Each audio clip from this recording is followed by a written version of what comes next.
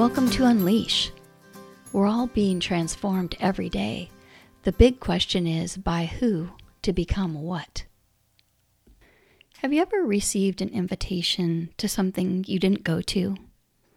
Maybe it was a wedding, maybe a birthday party, a going away party, a housewarming party. I don't know, whatever it was, you were invited, but you decided something else was a higher priority to you, so you decided not to go. You could have been there, but you chose to decline the invitation in favor of something else. So the title for this episode is a question. It's a big question, and it's one that many are asking, especially among the youngest generations, those that are of the Gen Z or millennials or zillennials. They want to know, do all people matter to God? They want to know if, as one expert wrote about this and expressed it, they're asking, does God care about the needs, dignity, equity, and belonging of all types of people in all places? And this author notes that this question comes from a place of caring, really wanting all people to belong and to be loved by God. Because this young generation is growing up in a post-Christian world, they have lots of questions about matters of faith, and they have a point of view that is very different from people of my generation. So while at the same time, it's interesting to note that this generation generally views Christians as being ignorant, intolerant, and judgmental, which naturally flows into projecting those things onto God and the Bible. So inherent to asking if all people matter to God reflects even a bias against the Christian faith, because if God is like what they've observed in some very,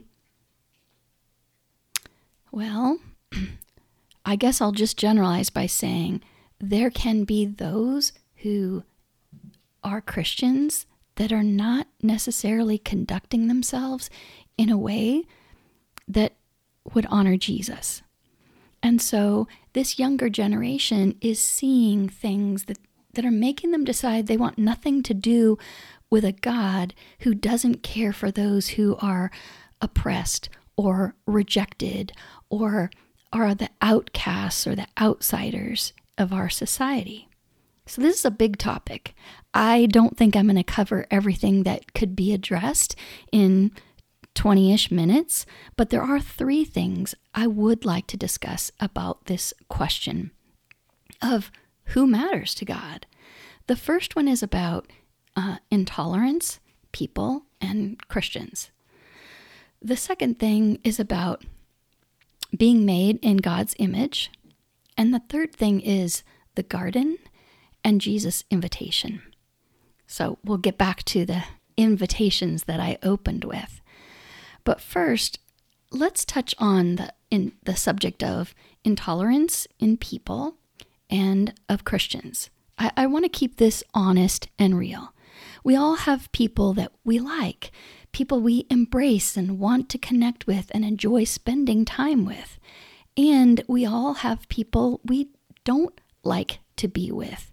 We don't necessarily enjoy time with them. Maybe we don't communicate well. Maybe we don't have similar interests. There's a whole host of reasons why we like or don't like different individuals. And the reality is that humans are naturally drawn towards people that they perceive they are like. In other words, we tend to hang around those with whom we feel comfortable because there's an understanding of being similar, of relating well to one another. So we all have the capacity to be cliquish, to be critical, condescending, to make snap decisions about other people, just like a superficial, snap judgment and a hasty determination about the value of another person. And we can do this so easily. And it's just feels like it's such a natural thing to do that like it happens without us necessarily thinking to do it. And it is something that we've got to learn to notice that we're doing it. And then we can learn how we can begin to temper this reaction and choose to do something different. The hard truth is that even people of every culture and every generation who are seeing others and labeling them as intolerant by definition are not tolerating what's different, right? It's a messy issue. I mean, think about this. It could be accurately said of everyone that we can be intolerant, and particularly so of those who we perceive to be not like us. We can even assume that those who are like us are of greater value, and that those who are not like us, we can even think, well, like, they're against us. Like, think of them as an enemy. And the sad reality is that Christians are people and can do this too. We know it's not God's best to do this, and He actually calls those who trust in Him to live in a different way. But living in this different way is something that we don't easily and naturally do. And that leads us to the second thing I want to mention, which is about being made in the image of God. Well, what does that actually mean? Because we're really different from God, right? He is vast. He is all-powerful. He's all-knowing. He's like so much beyond our comprehension. So what does it mean to be made in His likeness? And I think the first thing is that we are to see others as having value because they were created by God in His image. And it's the way of Jesus to see each person as having intrinsic value, specifically because they were made by God. To acknowledge each person as bearing the image of God, and therefore each person is worthy of honor. And that's the challenge to us, right? Because we don't naturally see equal value in everyone around us, and there's some people that, if we're honest, we don't really assign value to at all. Every one of us can learn to do this, but it doesn't happen in an instant where we just make up our mind and suddenly assign value to everyone. In reality, it's something that happens gradually over time and only with great effort and intention, and especially if we have help from God's Spirit. So about every person, it doesn't matter their appearance or their age, their nationality or their skin color, their social standing or their level of success or failure, their level of education or the manner in which they speak. Each person is uniquely made by God in His image, and for that reason, every person has value. God knows them, loves them. Nothing about them is hidden from His sight. He knows their DNA. He knows the quiet places of sorrow within. He knows all the confusing parts of their lives. Every need, heartache, wound. He even knows the very number of hairs on their head. And He has made them unique. He gave each one breath and life. And with that, He also gave each one of us the opportunity to make our own choices. I've mentioned this in previous episodes, that your soul, the inner you, is the real you. That is the real person. And this soul is an immortal being that's housed in a temporary body.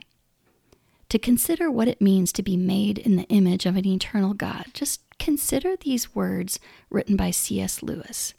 He says, "The dullest, most uninteresting person you can talk to may one day be a creature which, if you saw it now, you would be strongly tempted to worship, or else a horror and a corruption such as you now meet, if at all only in a nightmare.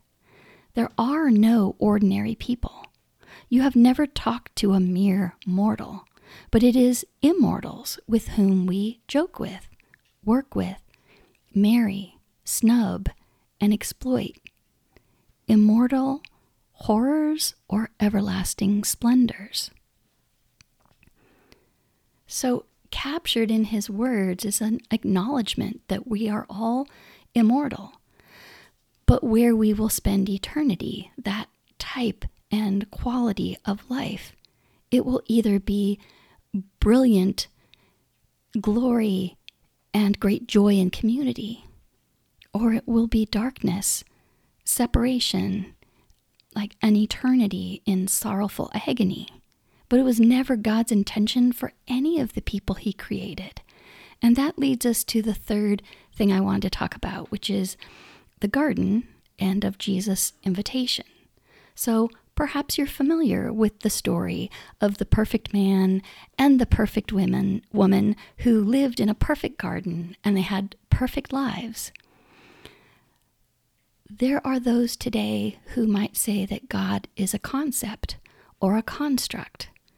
But these two perfect people who lived in that garden knew that he was a person, a divine person, and he was good. And these two perfect people, not only did they have all the stuff that we worry about going without, they also enjoyed perfect relationships with each other and even more incredibly with God. But if you know the story, you also know they were given a choice. And after some amount of time, we don't know how long, they had lived in this glorious garden, and then one day they believed a tremendous lie, that God was withholding something truly good from them. So they chose to do the one singular thing that God had told them, don't, because it's going to lead to death for you. They failed to trust that God's word could be trusted, which landed all of us, and first them, in this messy, messed up world we find ourselves in today, with so much conflict and brokenness, where I don't know about you, but daily I feel overwhelmed at times by the level of lies and deceit that are out in the world. But there is hope in this story, because before these now imperfect people left that perfect garden, God had already made a plan and a promise. He knew that the only way for any of us to be restored to that right relationship with him had to be done for us. And so Jesus, at just the right time, came to earth and willingly died to pay for the sins of the whole world. The Bible says he died for the sins of the whole world, meaning the sins of every person was paid in full. All people, all sins, to make a way for you and I to be restored to a right relationship with God. And Jesus extends an invitation to all today. He invites each person to come, to please come to him. He doesn't tell you to make your own way to God or to choose your own version of truth from everything, all the confusing stuff out there. You see, while people can be unkind and self-righteous and intolerant, Jesus went towards those who were hurting, those who worried they weren't enough, that they weren't worthy of acceptance. He went to those who had been rejected. He ate with them, he cared for them, and he revealed truth to them. He taught them that he was the way, the truth, and the life, that he was the one way that every person can be restored to God, that he was the truth, so they didn't have to try to discover truth for themselves, and that in him was true, full, everlasting life. And he makes that available by invitation to all who are willing to humble themselves, to admit their wrong, their fault, their guilt, their shame to Jesus. At the very beginning, I mentioned about the invitations we receive. We make choices about which ones we will accept and which things we prefer something else instead. And it's really the same way with Jesus.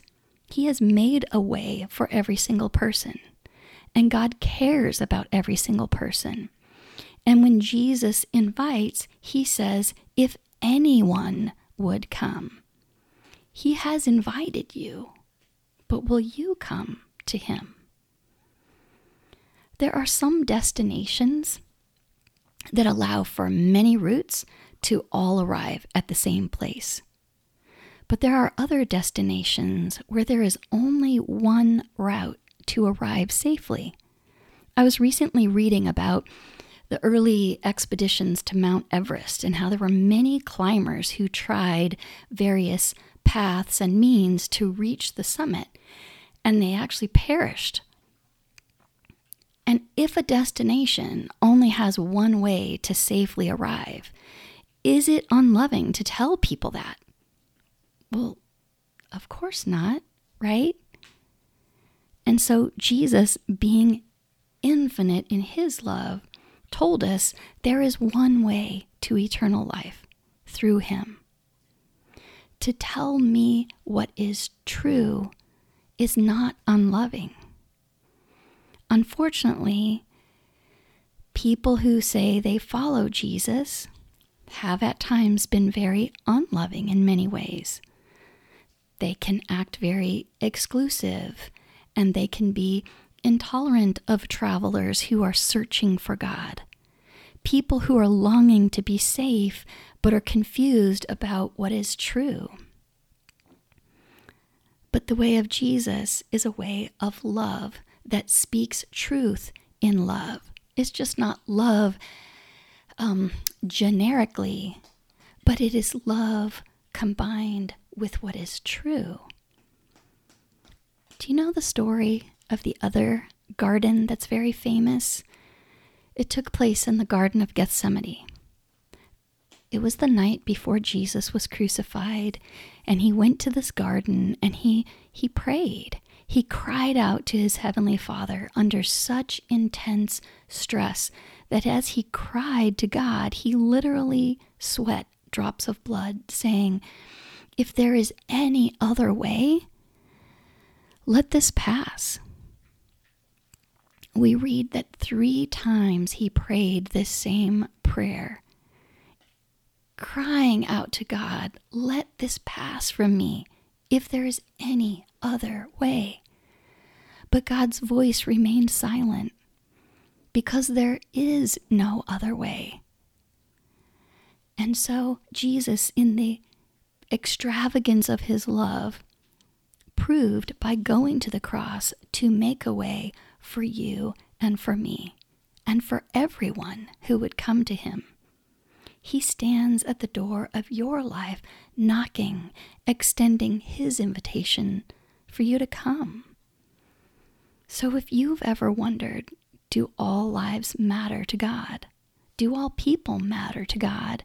The answer is a resounding yes. And to the extent of just how much all people matter to him is evidenced in Jesus' willingness to die for us, so that we can live in him and with him for eternity. The first followers of Jesus, the ones who had walked with him for 3 years and knew him well, saw how he lived, heard him teach, Like, you really know what someone's like when you live with them and you kind of do life with them. You can see when their words match their life. That matters, right? So these who walked with him, who saw that his words and his life matched.